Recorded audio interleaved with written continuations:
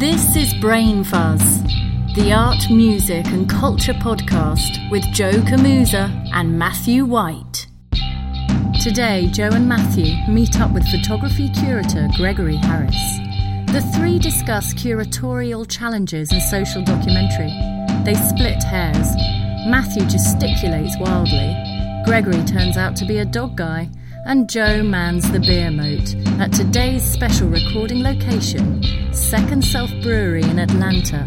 This is episode 49.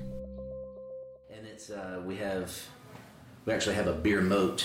I don't know if you've ever heard of one of those, but I'm telling you, it's a nice setup they've got. I'm learning more about the different beers. They recently had their anniversary party, and just glad this happened. So, first off, let me say thanks to Second Self. We are having a guest, believe it or not. We are having a conversation with a new friend today, and I heard you speak on social documentary photography. It was at a show in Atlanta, Marshall Wood Gallery, showing of Chris Vereen's work, and it was interesting to me because it coincided with some questions on some other works that I had seen recently. And before we get into all of that, Gregory, can you share some about your background and how you got to where you are now? Sure. Tish, I love that question. Yeah. Tell us everything about you in 2 minutes. I only have 2 minutes? This usually takes at least 10 or 15. We can edit it, don't worry. We'll edit it down. So, I'm the Associate Curator of Photography at the High Museum. I've been at the High for just over 3 years now. Came to Atlanta from Chicago, but I originally grew up in western Massachusetts, a little mill town in the Connecticut River Valley. But I went to Chicago to go to college, went to graduate school there, and spent about 14 years in Chicago, kind of bouncing around from various museums. I worked at the Art Institute for a little while, and then I spent 6 years at the DePaul University Art Museum. But I went to Chicago to study photography. I have a BFA in photography, and had aspirations of being a globetrotting photojournalist when I was 18 years old, and kind of lost interest in being a photographer while I was in the midst of this very intensive studio program.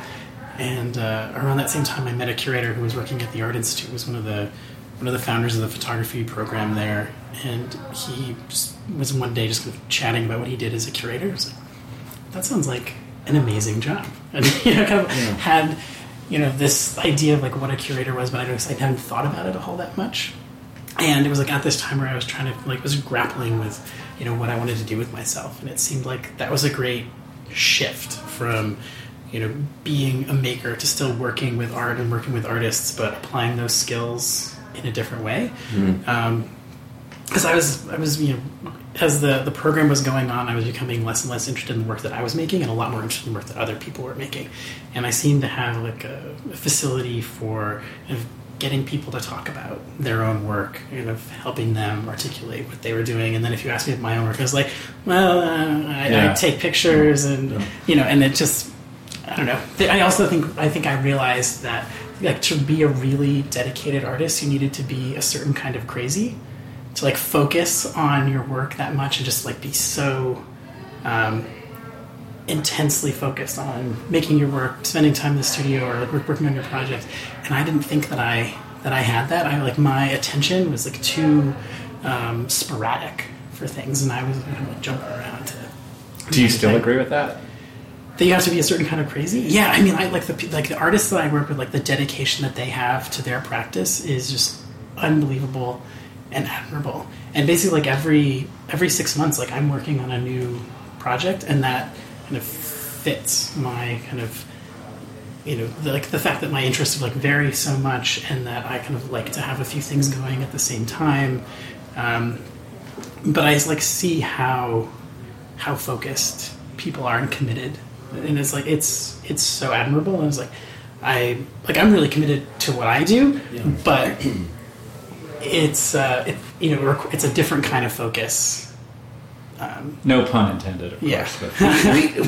So many. We hear that a lot, though. We hear that there is that change where you think, that's not. I don't have that, but I have this. Yeah, and that's because the flip side of that also is it dedication or is it complete indulgence, like almost to the point, like some folks you just think like take it down a notch, it'll be just fine, versus that all in.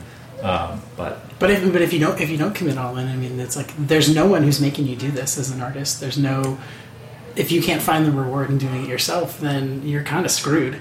Oh, so, right. Like the people, right. like you, like it's all or nothing. Yeah. And I was kind of like, I was on the fence about going all in on that. But I found something that allowed me to fulfill my love of photography and art, but work in a different way. Like I really like collaborating with people on projects and curating.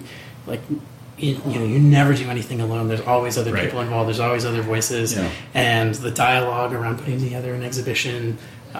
Even the compromises that you end up having to make for various reasons. I mean, it can be frustrating at times, but that process I find really rewarding. That interaction that you have with people, the things that you learn right. From other people. I mean, that is it's just endlessly, fascinating and rewarding for me. Like, there's always some new thing that I have to suddenly become an expert on, relative to the exhibition project or an acquisition that we're doing, something like that. So, well, that's a perfect lead into my first question for you.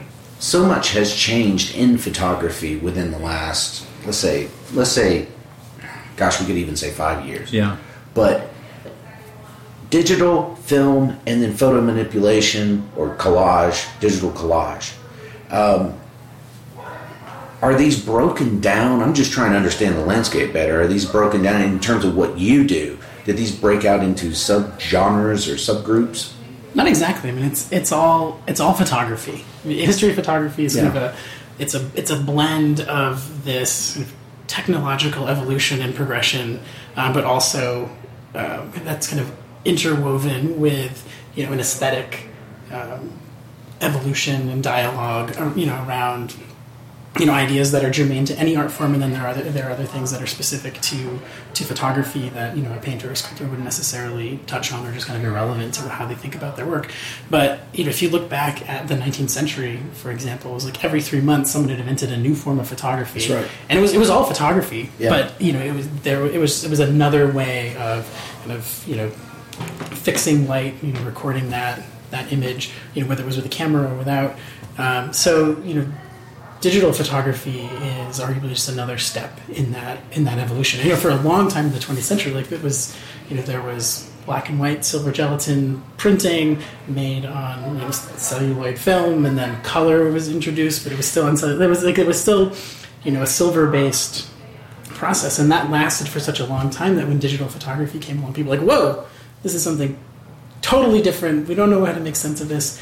And, but you see, like, a lot of photographers, I don't think necessarily have that kind of existential crisis around, the digital versus the analog divide. Mm-hmm. It's like, oh, this is great. Like, this is another tool that I have. Right. Like, there's so much more control that I have over my medium.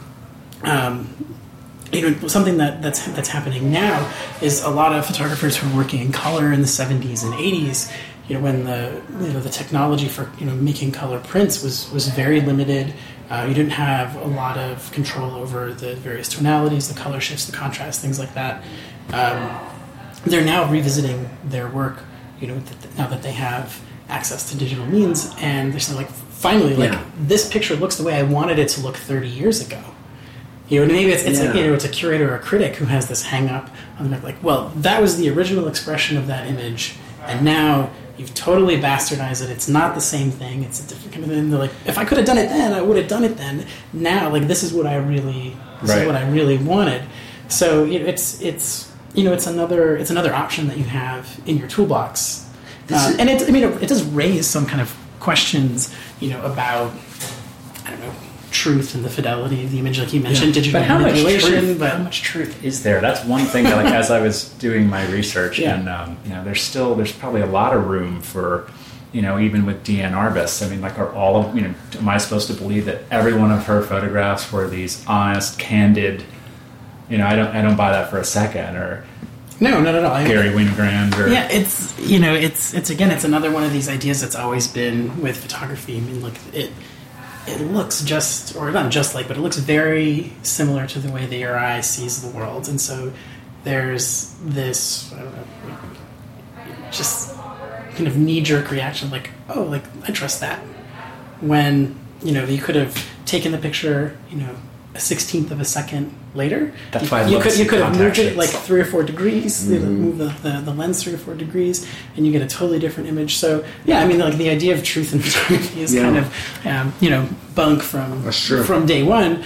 Now you can just, like, you can intervene in a way that, is, not necessarily possible, but I think kind of like one of the examples that's brought up all the time around this idea is you look back at pictures of Joseph Stalin's cabinet. I don't know if cabinet's the right word, but every time someone lost favor with him, they just airbrushed them out of the pictures. Fascinating to me. And they were doing that, more than half a century ago, 70, 80 years ago. In the 19th century, spirit photography was a thing where presumably you could photograph, a ghost, make something that wasn't visible to the human eye was suddenly visible through photography. And, so there's all these things that you can make up. No, it's Death of a Loyalist Soldier, Robert Capa. But it is one of those things that really does set photography apart because it has like such a strong relationship to the world, to the real world, and as we perceive it visually, and that on some level, whether or not we know that that's a whole lot of bullshit, it's still something that you end up contending with one way or another when you're making a photograph. Is like the relationship to the real world, and it's it's a discussion that I don't think we'll ever figure out, and we'll keep having for until people stop making pictures. I'm starting to think that we are living in one of those inflection point. Epic. Where there's that, if you like. It is. Where there's that tension and that shift.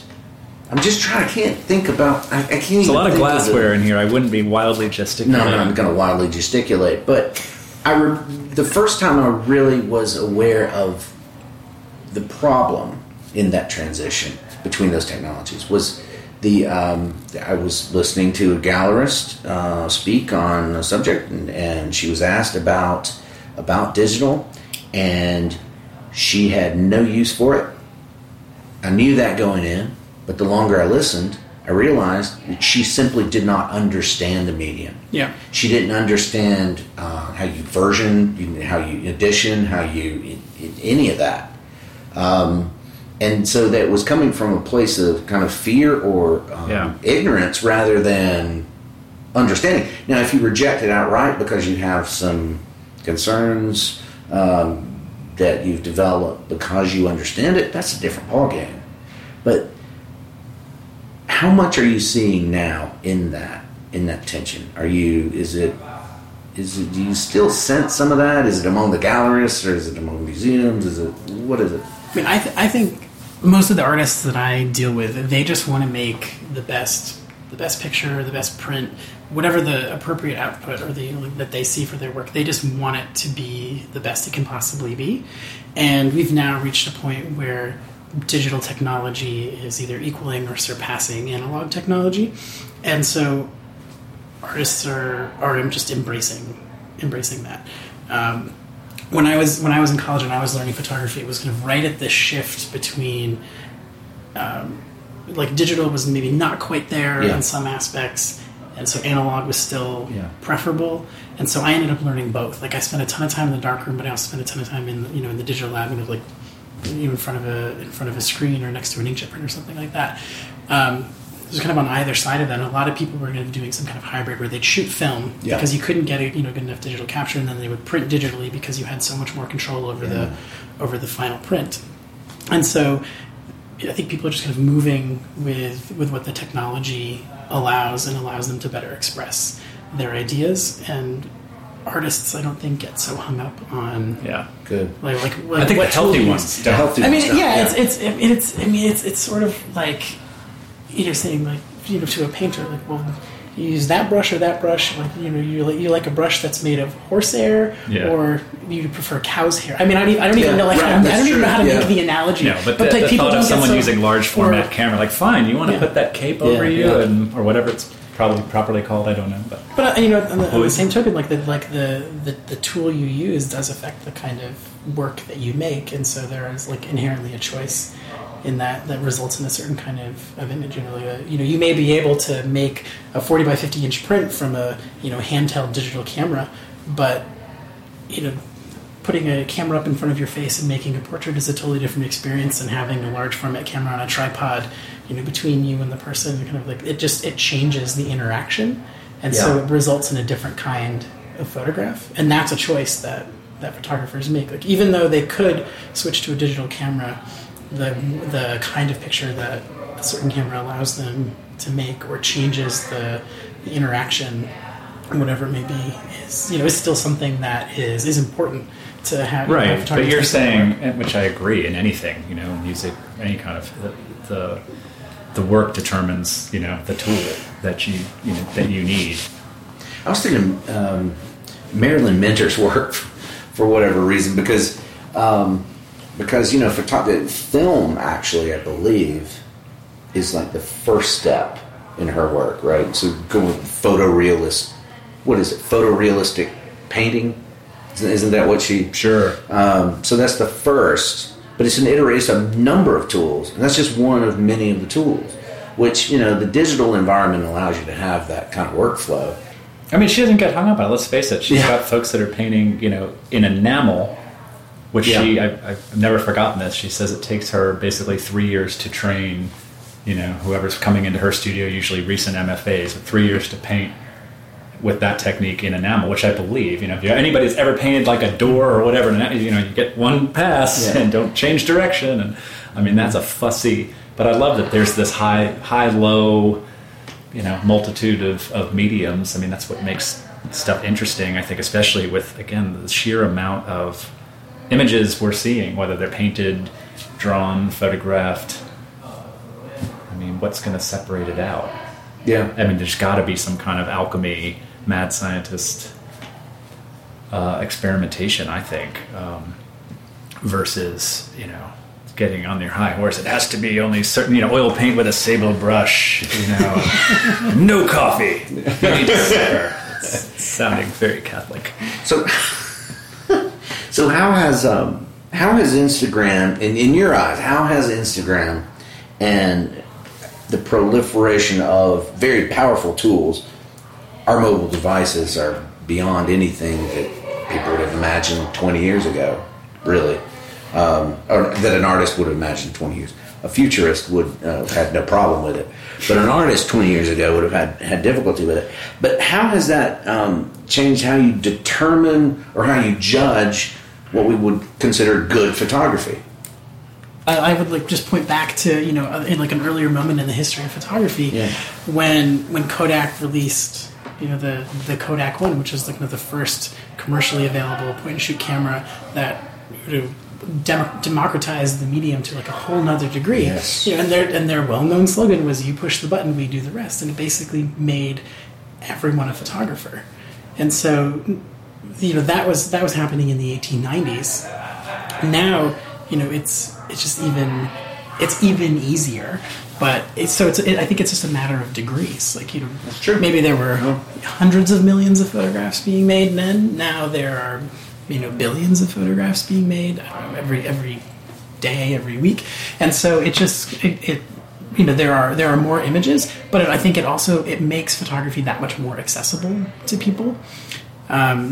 I think a lot of times people come into the museum. Like I give a lot of tours to classes or people who are just interested in the exhibition we have on. They want to know about it, and they try to get you with this gotcha moment. It's like which is it's an old problem for photography. Trying to like how do you distinguish what's art and what isn't? Yeah.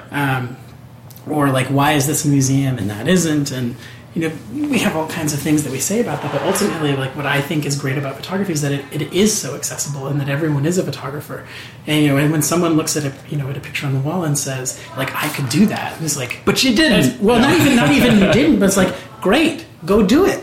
That's awesome. Like it's a language that people on a very fundamental level, whether they know it or not, whether they're fully aware of it, it's a language that people understand, that people speak, that people are totally conversant in, because they make, maybe 100 pictures a day. I mean, it depends how how jumpy you are with your iPhone, and they look at maybe thousands of pictures every day. So people are they're just like intensely visually literate, and that just means like there's more people who are kind of on board with photography and are interested in what we're doing, and so that it's just another point of access for museum curators to kind of say, like, to make it relatable to it brings the barriers down in a way that I think is only productive.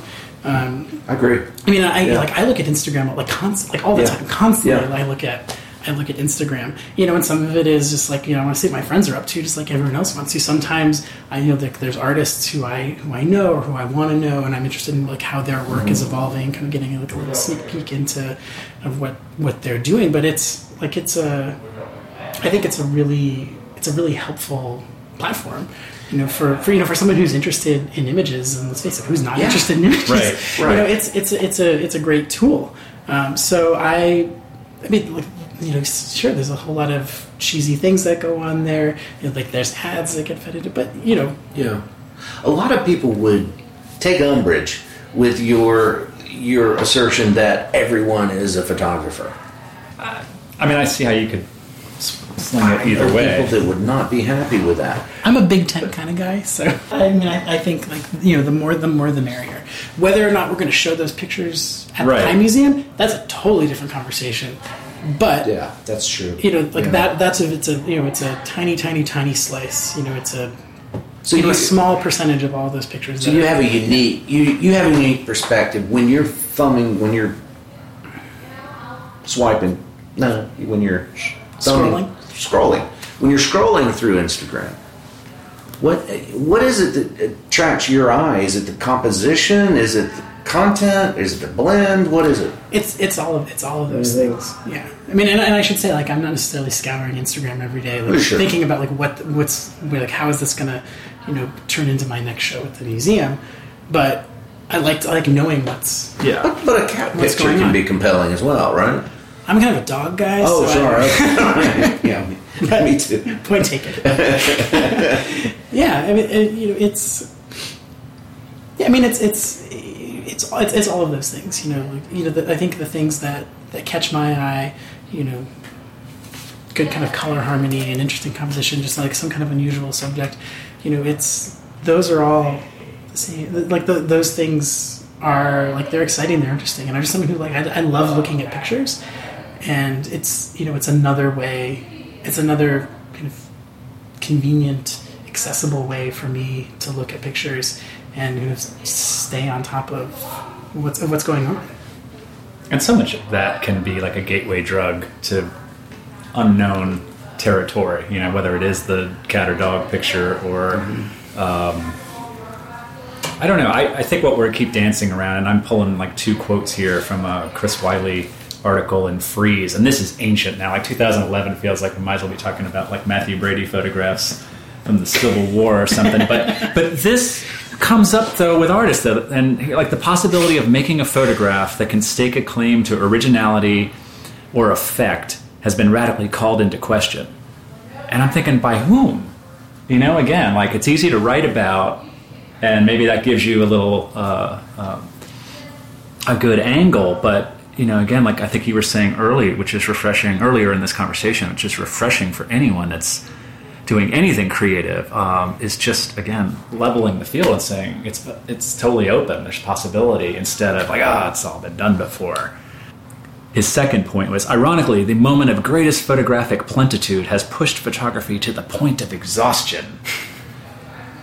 In this age of, biennials and art auctions and, there's a lot out there. But, I think all of us kind of, you probably have to, do you have, like, downtime where you kind of have to, like, rest your eyes, so to speak?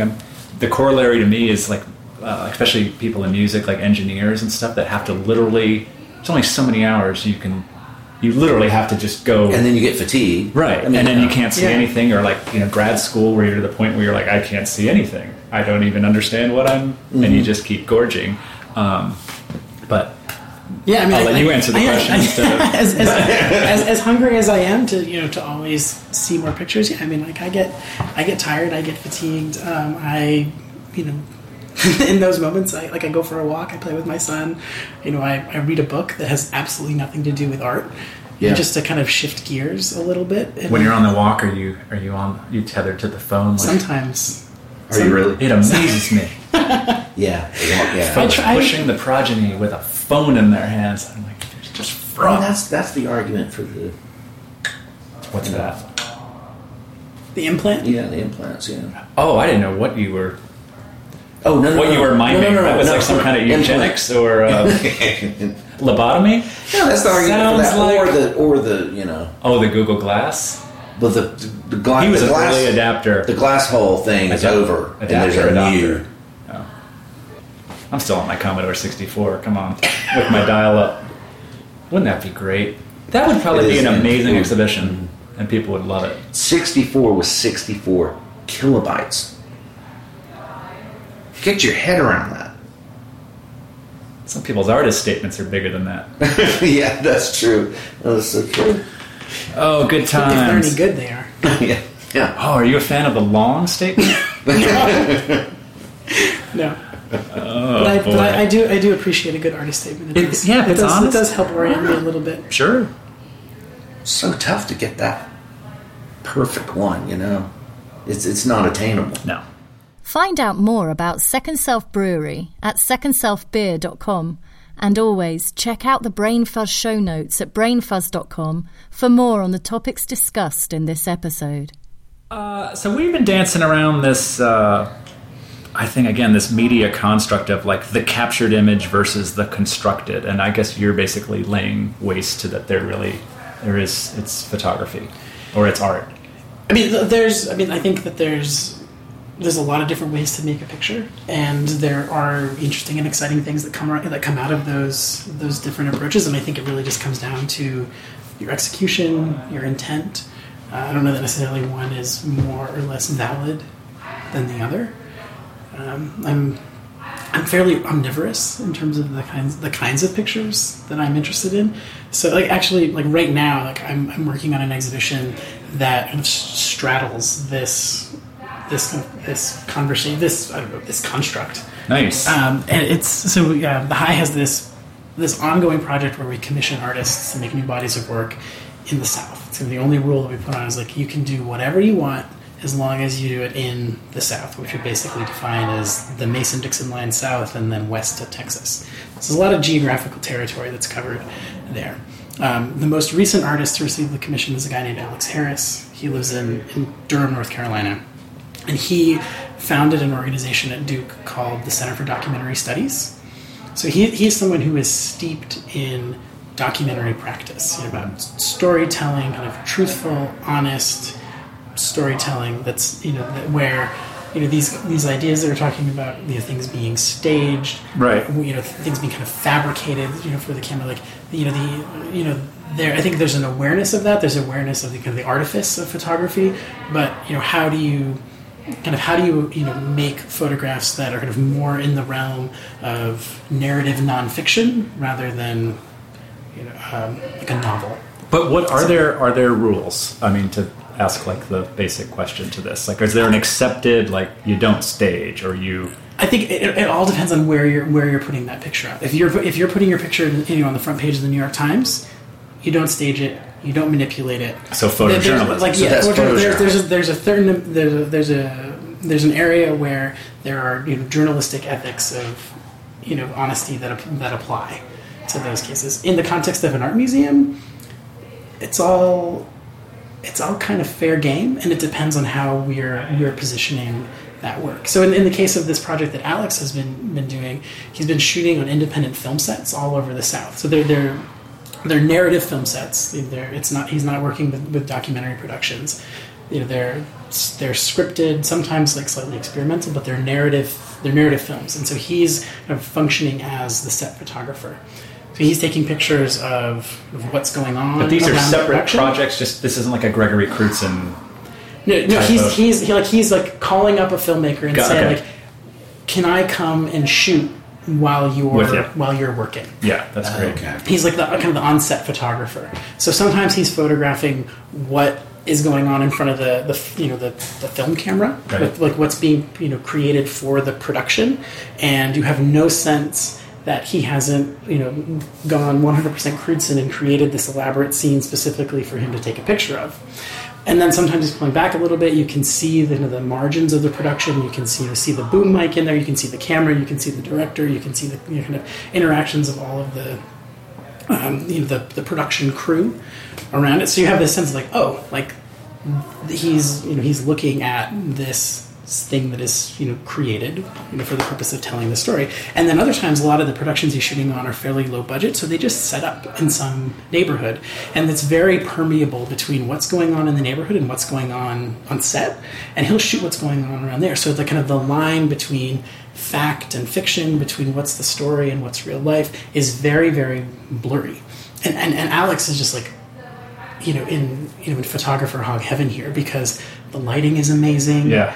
There are all these things that are just like fascinating and mysterious. There's a whole lot of possibility for him to create these pictures, and as someone who's been working in the mode of documentary photography for 40 years, to finally be able to kind of loosen his grip a little bit on this sense of having to constantly tell the truth and relate to reality.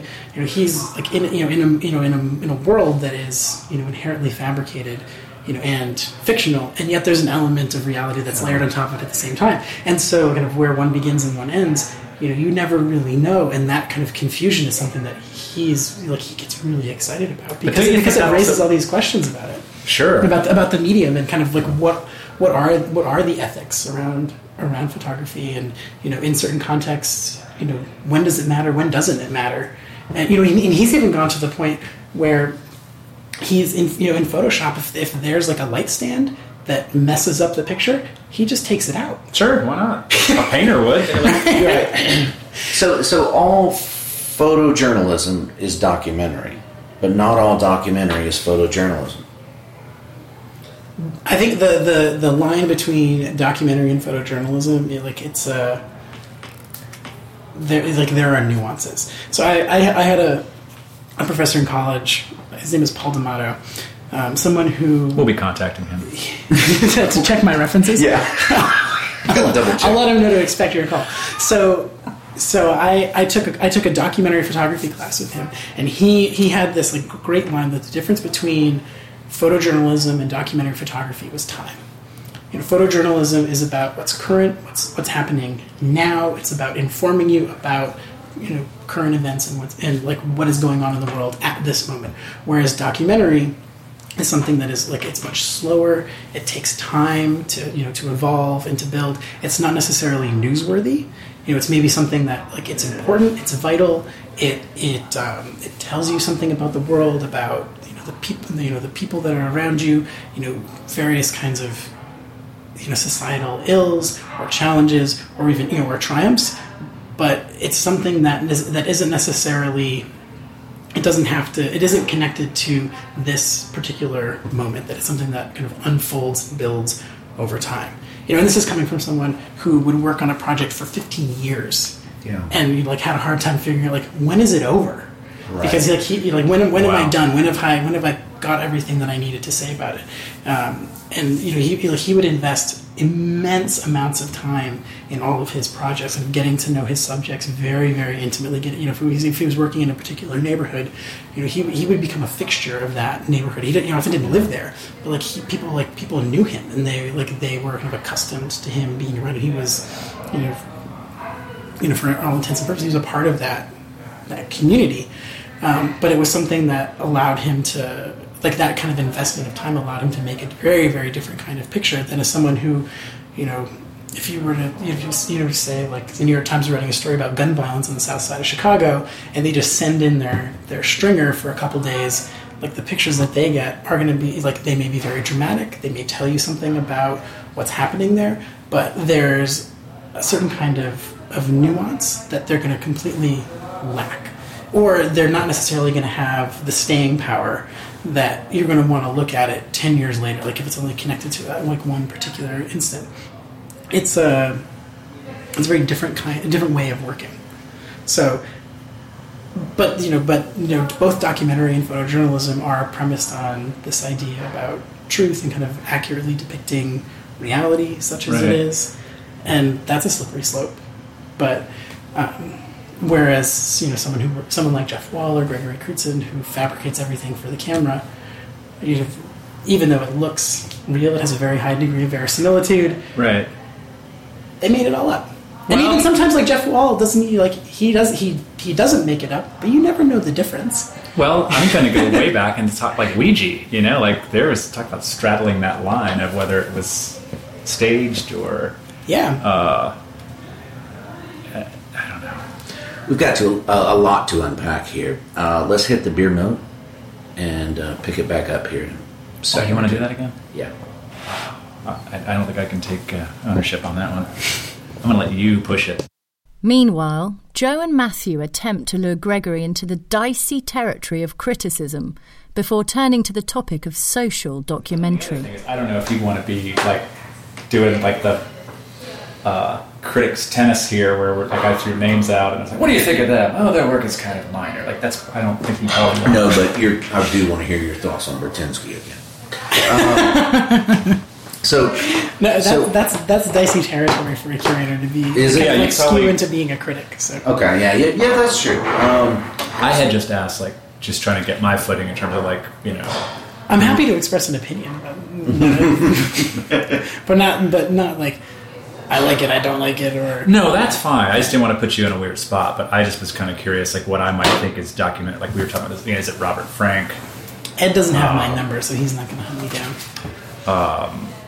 I was thumbing through Contact High, a visual history of hip hop, which when I think of social documentary, I tend to think of it in its strictest form, which for me, let's say Gordon Parks, and Gordon Parks, of course, did the there's a piece in Contact High about that. But when I'm reading this, the visual history of hip hop, I perceived an evolution in the way that hip hop was being covered, in that it tended to be social documentary in the beginning, but then the more as the photographs evolve in this collection, it's more about big budget shoots for the cover of your record, right? So you start with someone like Jamel Shabazz, and you end up with David LaChapelle. Yeah, so the one of the first, and I forget which photographer this was early in the collection. They've got this perfect shot. Now we look back, it's like a perfect shot. The silhouette of breakdancing somewhere, and this particular photographer was like, I didn't know that I had caught it. I was still trying to learn how to use the flash, and little did he realize that he had caught just this perfect silhouette, and he said it sat on contact sheets for however long, and then discovered it years later, and realized he had. Well, I know he didn't say it in these words, but I mean he realized that he had a real social documentary find there because he had caught an important moment in music history. So what I'm getting at with this is and what's interesting to me is like at what point is it no longer social documentary? And you mentioned staging earlier. So how does that play into it? I know it's just one of the factors. There's like even a picture where you say to the subject of the photograph, like, hey, stop, hold that pose. I'm going to take your picture. Right. Or like there are degrees of intervention that don't necessarily lack authenticity, but like the photographer is still intervening. I mean, just the fact that a photographer is there, like how I mean, we talked about the microphone. We talked about their, yeah. everyone's got a camera in their pocket and everyone's a photographer, but that's really different than someone who's like, I am making photographs, with the intent of, recording the scene, recording this moment, documenting this event, or just even this interaction, versus like, I'm going to bring in lights, you're going to wear this costume, we're going to do it here, we're going to do it up Amy Leibovitz style. You may get a sense of the subject's personality, of like who they are, what they do, or what their place in the world is. From an elaborately staged Amy Leibovitz photograph. I mean, she made this incredible portrait of Donald Trump and Melania in front of their private jet, like leaning on their car. And it's like, you get a lot of information out of that, but it's totally fabricated and it's playing into his ego. But that's still like you get a sense for that. Yeah. Would I call that a documentary photograph? No. Right. That I would say that's editorial. But there's, even with the picture that is documentary, there's a negotiation that goes on, around making the picture, and I think maybe one element of it is like, who are you accountable? Who are you trying to please? Who's your audience for these kinds of pictures? What context are you showing it? And that was like the Trump portrait was probably something that was in Vanity Fair. Their conversation turns to curatorial challenges and what it takes to put a memorable exhibition together, especially in the setting of an institution. Exhibition that you can put on. Some of the best wall texts that I've seen are ask questions rather than.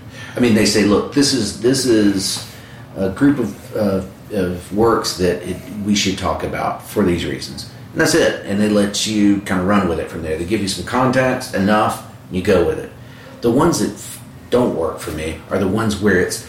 This is what it is, this is what it means, and here's why you need to think this way. And that's problematic for me as a visitor, as a viewer. And we could talk for days about wall text, and if you had someone from our interpretation team at the museum in here, we would probably have some kind of knockdown, drag out debate about what a wall text should and shouldn't do. So you write the wall text, but then there's multiple levels of. Yeah, there are several layers of editing that it goes through. So usually the way and different curators at the museum work in different ways. I like writing at least the first draft of most of the wall text and the labels. Sometimes there's just so much going on that you can't do everything, and so then someone writes one draft and then we pass it back and forth, and it's a group effort. But I like to write the first draft and then send it off to. We have a couple fantastic people on our education team who edit things more for content. And they'll tell you like, well, you're not really hitting the right point, or that word is not going to be a word that people are going to really understand, or you're talking about this thing that actually has absolutely nothing to do with this work. And that's great that you know all of that, but no one cares in this particular context. Right, you've got 90 words to get this across. Cut that. Yeah, and then there's a copy editor who looks at things, and it's a long process of putting together your audience labels. Is so diverse. Yeah. I think that's phenomenal that you would, you would have to have that versus it being, a gallery, in an art school where it's professors and students, and that's a different type of text than a public institution. You have to talk to people who are they're in town on vacation, and they're just like, I heard the High Museum had some nice things to look at, or you're in town, you go to the art museum, and then there's school groups who got dragged in because their teacher scheduled an appointment and they have to go, and then you have people who are seasoned scholars and are have probably way more expertise than the curator does in that material, and so you don't want to. You don't want to say anything that's incorrect or inaccurate, or that makes you look like an idiot. You don't know what you're doing, but at the same time, you don't necessarily want to talk down to people. Right. And so it's and also you often have a very, very limited word count to do that in. So as we've it's been we've traveled a lot to a lot of institutions, and it's amazing. Sometimes the fatigue you might have, and you just can't. I've seen you fascinated by the work, and then suddenly it's like the equivalent of like a final exam in terms of the amount of text, and you're just like, I can't deal with this right now. Yeah. Is there a handout? Can I take it later? Yeah. I'll come back. Well, ideally, in an ideal world, you would receive your tickets to your mobile device, as well as a reading before. I mean, I know not everybody's going to go for this, but I mean, a lot of times I need the context before I stand there and feel pressure to move on to the first piece. You know, that first kind of introductory thing. When I go to another museum, and I love visiting museums. When I go on vacation, I go to museums because you can't shed it, and like it's I'm really like excited about those kinds of things, but I have museum fatigue. Like if I go to a museum in another city, if I spend an hour there, like I feel like I really put in a good effort. But and I'm someone like who you would think like should appreciate all of the work that went into it. But sometimes it's like it's all too much. I think that is also that cruel thing. It always comes to mind when people say you're so lucky to be an artist. And you're like, yes. On one hand, but when it is your life and it's all all I basically do, it's a lot of draining kind of work. So sometimes like going to museums, it's a show that I've like, especially if I'm traveling to go see it. But there is an exhaustion factor. Mm-hmm. The benefit, like the best thing I gave myself, like there was a Charlene von Heil show at the Hirshhorn. And the benefit was being able to be within walking distance and be able to, and that was not a huge show either, but still, like between, 20-something, 30 paintings and an artist you don't get to see too often in this country, unless in reproduction. But to be able to go back, see it, take bite-sized pieces, but that, is coming from a different perspective than just the average, person going through. Do they want to be bombarded with? There are some times when you're going to a museum or a gallery, you want to have an experience that is challenging and where you're really wrestling with the material and you're grappling with it and you're just like, yes, like you wanna get into it. And then there are other times where you want to have kind of a beautiful aesthetic experience, and maybe you don't want to be like weighted down with all of these other things. And that may be selling a lot of art short by kind of positioning it as like entertainment or some kind of escape. But don't you think almost a lot of art though can be deadly serious and can still be Oh yeah, for sure. I mean, I don't think there's anything wrong with with having a purely aesthetic experience with art. It doesn't always have to be this deep intellectual work. Don't say that all the time. People are going to take umbrage with that. I'm 10 years removed from grad school, so I feel totally. Do you think that's shifting, that. or do you think that's? I mean, I don't think there's anything wrong with taking pleasure in art. And this is like coming. But why do you think that is like such a strong? We need it now more than ever. Right, we really do. But don't you think? What the world needs now is love. Well, love and cheaper records. That's a number 3. That's a strong number 3. No, but again, that's like, why do you think that is hit so hard in academia, only to kind of fall away for people that continue to have, and again, it doesn't lessen the quality, but why does this stuff have to be, because so much of it gets ginned up to the point of it's so phony and false or trying to hit the current trend, and it's like, what beauty is worthy of your time, and it can still be very, very serious. And to your point of like Burtynsky, like I see a lot of beauty in that, even when it's like a rusting ship that's leaching God knows what kind of chemicals. It's not necessarily an either or. Right. Like, beauty is sometimes an entry point for for thinking about more challenging things, and that can be really productive. But there's also Do you think it gets? What I'm saying though, like it's like even throw out like Monet. Like, why is a lot of that art, Impressionist, for instance? Why does that get like just kind of? There's this disdain, like it's Middle America, easy entry points, too easy. So it's perceived as indulgent and easy, And all Chet, Hootie and the Blowfish. Yeah, but I mean, like on some levels, like I don't want to say that art is like a guilty pleasure, but it's still subjective. And some days, like a Monet might hit you, or a Rothko, or a Crutzen, or a piece of sculpture, or it's NASCAR, or I don't know. Yeah, but no one got into art, and no one said like I love art because I wanted to go to a museum, and I wanted to think really hard about like this artist's struggle or whatever it was. Like people fall in love with art because they have a deeply emotional experience in the present of that artwork. It makes them think about the world a different way. It makes it kind of changes their perspective. It affects them even if it's something that they can't articulate. Right. It's like there's something that happens. I'm getting real gushy, touchy. No, I like it. About all of this. I feel like now I've staked a position and I have to defend it.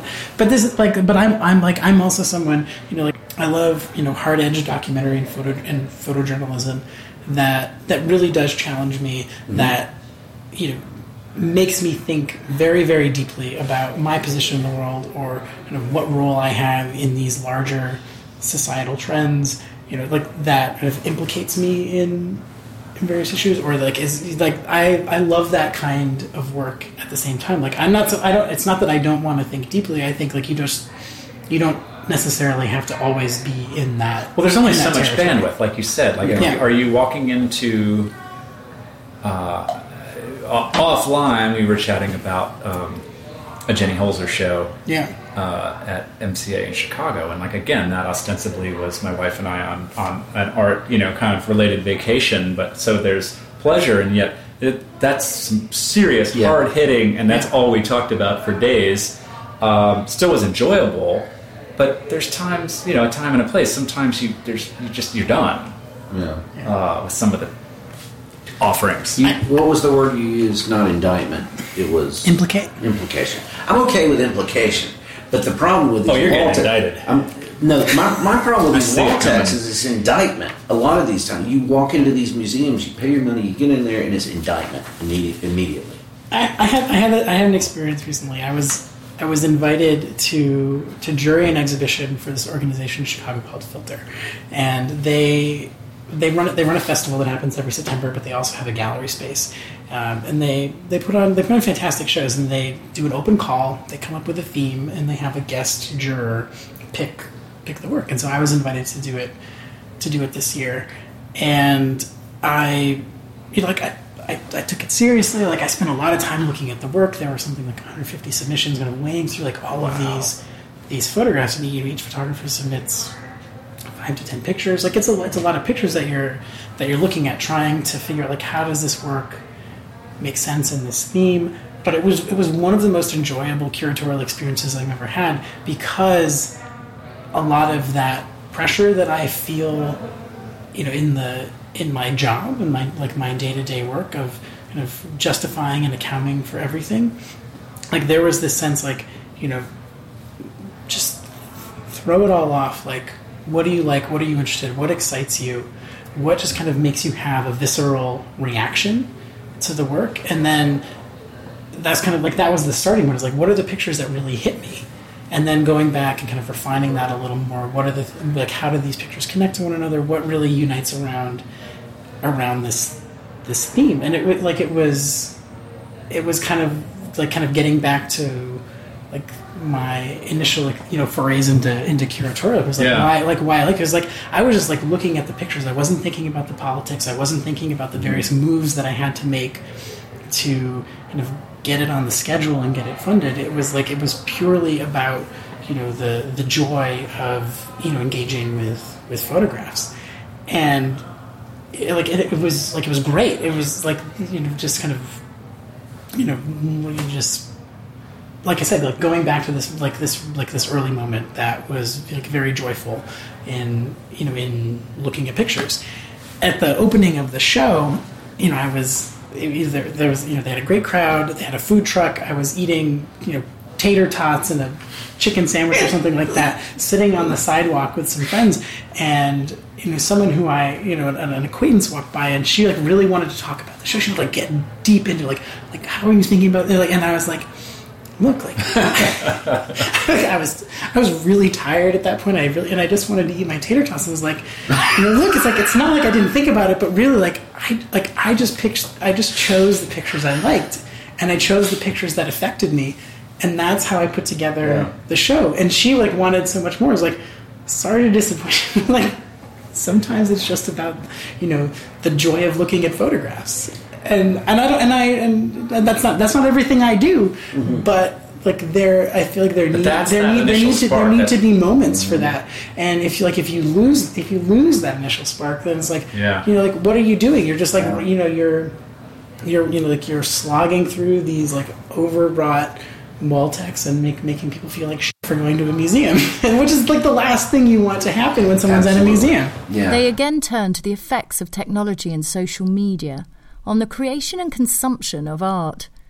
Joe asks if one of the byproducts of an increasingly distracted culture is a rise in the popularity of photo books. To answer your question, has there been a resurgence of photo books? Absolutely, and it's been going on for the last 10, 15 years. Yeah. Okay. So as when the internet really ramped up, when digital photography really started to become viable, there was that was on the one hand a way of amplifying everything that was going on in photography, whether that was digital, analog, there was so much of the world is suddenly you can connect to this vast global community. But also at the same time, there was this response where people I crave something physical. The experience of looking at a book, is kind of nominally like looking at a website. You're looking at pictures. They're presumably sequenced. But there's kind of intention. And there's an end. Yeah, there is a start. I think you're absolutely relieves the anxiety. Assuming you start at the front and you page through. Oh. What I love about photo books is that it's the artist really has to sit there with their work and think through it and make a lot of decisions about what they're doing. There's maybe a little bit of randomness, there's some chance that goes into it, but you have to decide what are the pictures that are going in, what order are they going in, how big is the book going to be, how big are the images going to be on the page, what kind of paper is it going to be printed on, is it going to be hardcover, soft cover, what you're going to put an image on the cover, is it just going to be text, is it going to be some kind of random design. There's there are an endless number of decisions that go into that end result that's sitting in your hands or your lap when you're flipping through it. And so you that the artist isn't just just kind of throwing something out there for you. It's so rare that a photographer makes one picture and that's the work. Photographers work in series, and so a photo book is an ideal vehicle for looking at pictures and looking at a lot of pictures. And there are so many things that you can do with a photo book in terms of the sequence, the pacing. You can create the sense of rhythm and cadence in terms of how you lay them out on the page, what you leave blank. Do you put them on the right side, the left side? There's all of the choices are just there. There's so much richness that comes out of that. Uh-huh. And like you said, it's a physical experience. You sit on a couch, you sit at a desk. Someone thinks this is the bathroom. Yeah. Yeah. And you have this really visceral experience with the work, and it's different than walking through an exhibition because there is presumably a prescribed sequence that you can choose to adhere to or not. Right.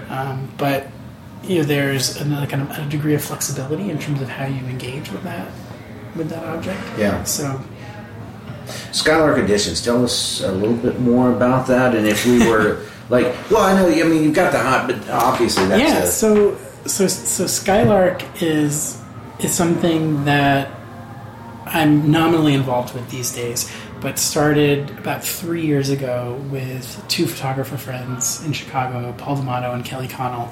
It was really Paul and Kelly who got it going. Kelly would host this monthly event called Photo Books and Beer. It was photo nerd book group. where we like he would bring some photo books. We'd sit in a circle with some beer. Sounds awesome. And we'd get drunk and we'd talk about photo books. And you could tell the people who were like serious. Well, that's the serious photo nerds are like, go get your beer anywhere. Get my limited edition Alex Soth book. there's after a while, it was like there was the beer area and there was the book area. Yeah. So kind of out of that, we I think there was this like kind of clear affinity between me and Paul and Kelly and our kind of shameless geekiness about photo books. And one night, Paul and Kelly were having beers at a bar in Chicago called the Skylark, and they're like, "We should start a press." I mean, it's like this kind of old story where people are like, "We're going to start a record label." Yeah, it's like the same thing except with photo books. And both Paul and Kelly are professors at Columbia College, which is where I did my undergrad, and it's an amazing art school, and they're just kind of messing around with different ways of like how do we create artists who are functional professionals in the world. They cooked up this program where if a professor wanted to start a business, the college would give them a little bit of seed money to get it off the ground as long as they taught a class around starting the business. So Paul and Kelly put together a class around photo book publishing, and that's how we did our first book. And I was kind of was involved on it. I was between jobs, call it my sabbatical. Your gap year. My gap couple months. And so we started a photo book press, and there was like so many things in photography, there's a glut of photo books out there because it's now so easy to lay out a book and print and print a book. Like it's virtually as easy as putting your pictures up on Instagram as it is to to make a photo book, and on some level. But we were noticing that there was all of this incredible work that was being made by photographers who were more at the emerging level. They didn't have gallery representation. They'd never had a museum show, but they were doing really thoughtful work, and we had a vehicle to shine a little light on what they were doing and elevate their work. And we thought that they were doing brilliant things, and we wanted to make books that were not being done by anyone. So we wanted to fill a little bit of the gap. So that's kind of where Skylark happened. I moved to Atlanta not long after our first book came out. I actually think I'd moved to Atlanta while they were putting the covers on the first book. We need help collating. I'm packing. I gotta go. So we tried to keep it going. Like we would have like a weekly phone call, but after that, it just got a little too hard. So Paul and Kelly are still rolling with it. And I'm just kind of like an honorary observer. Is that the title? I think they call me. They very generously call me editor at large. Oh, I like that. It's very New Yorker. Yes. Yeah. Skylarkeditions.org. There we go. One could buy books there. One could buy books there. Okay. I receive no financial remuneration from it. Yeah. One could also visit the High when they're in Atlanta. And your office is on. This comma is in the wrong. Yeah, mix over some wall text. Yeah. There's somebody out there. No, I place modifier right there. We get edits from visitors all the time. Do you really? Yeah. Where do you submit these? I think they usually complain at the front desk. At the front desk, which is where it's going to be taken very seriously. That's the worst gig too, right there. They're just like you do the front line. It really is the front line. They're doing God's work. Yeah. Gregory Harris, thanks so much. I tell you, I couldn't have had this was a great time. What a great Wednesday afternoon. How often do you have this kind of engagement, dialogue, engagement, a platform for dialogue? Throwing out all my buzzwords now, throwing right back at me. I'm telling you again, if you're in the Atlanta area, you should stop by Second Self. Logan Circle, if you were to drive by, this time of year it's beautiful. But it's beautiful year-round here off at Chattahoochee. You would not know that this tap room was here. When I lived in Chicago, I lived in a neighborhood called Logan Square. Oh, yeah. So this is like... I spent some of my formative years in Chicago, so it is geometric dislocation going on. I love Chicago. Geometric dislocation, that's the time. There's a Steely Dan that never came out. And Alan Parsons and or Todd Rundgren got in a fist fight over wanting to produce it. Geometric dislocation. Him in those overalls with the okay. no shirt. Oh, I can't do it. All right, we got to call our list now. Thank you so much, Gregory. Thanks for having me. Thanks for being here. Trust us. You do not want to miss upcoming episodes, including a special announcement in episode 50. Subscribe on your favourite podcast platform today. And if you have an opportunity to leave a 5-star review, please do.